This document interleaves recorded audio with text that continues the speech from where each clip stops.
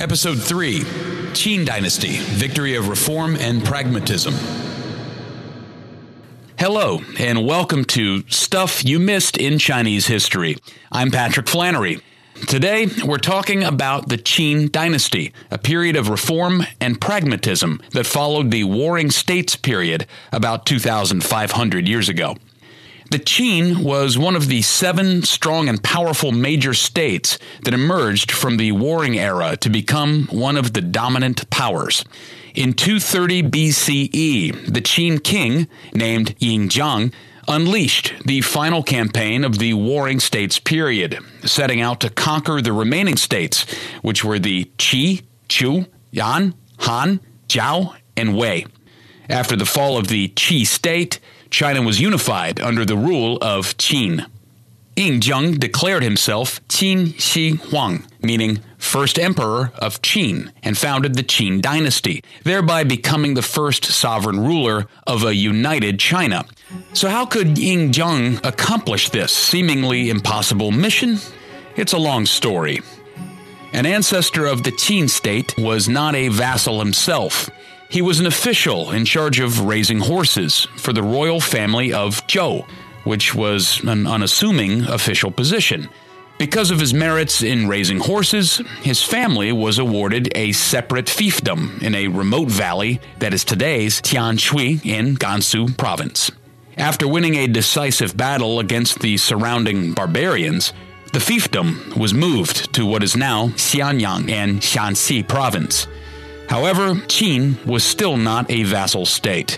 Even after it became one, its king was looked down upon by others because the state was remote and the customs were seen as barbaric. It was much different from the Central Plain area.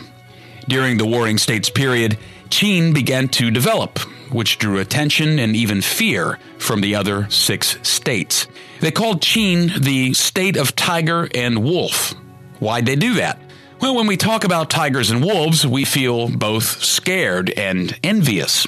On one hand, we're proud of being human. On the other hand, we're afraid of these animals because we couldn't win in a fight against them. So what did the 6 states do? They united to fight the Qin, even though they had already been conquered by it once. So how did the Qin barbarians win the final victory during the Warring States period? First, geography. Second, the advocacy of practical methods and pragmatism. Third, efficiency and centralization. Let's talk about the first one, geography. Qin was in northwest China, where the earth was relatively more barren than the Central Plain area was. However, it had the best area for raising horses. Well, what's so good about raising horses? Well, we've discussed in the last episode, so long as there are horses, there's the possibility of having a cavalry.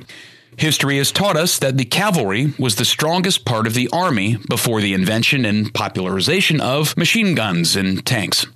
Thus, an army with a cavalry was far stronger than those without one.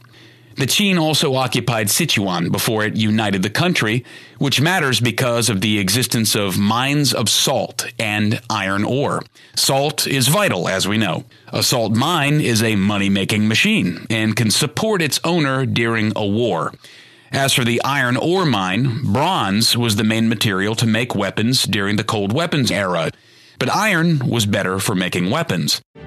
Stronger weapons, better horses, and stable finances all helped to guarantee victory for the Qin state and unite the 6 states. The second key reason why the Qin won the war was that it found success in being practical. Before the Qin dynasty, a person's social status was defined by blood. If you were a noble, you were in a higher class at birth. However, the Qin state judged an individual by their military merits, which, to be specific, was how many enemies you killed. There were rules about how much you could get for killing an enemy, or what title you could receive for killing 10 enemy soldiers.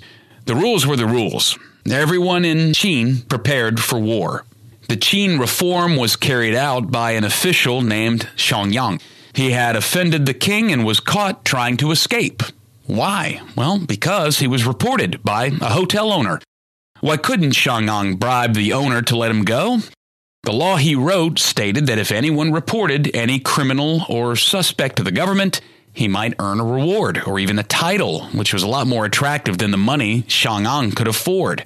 Thus, he was caught up in his own rules. We can see, therefore, how practical, thorough, and, in Chang'an's case, inflexible the reform was.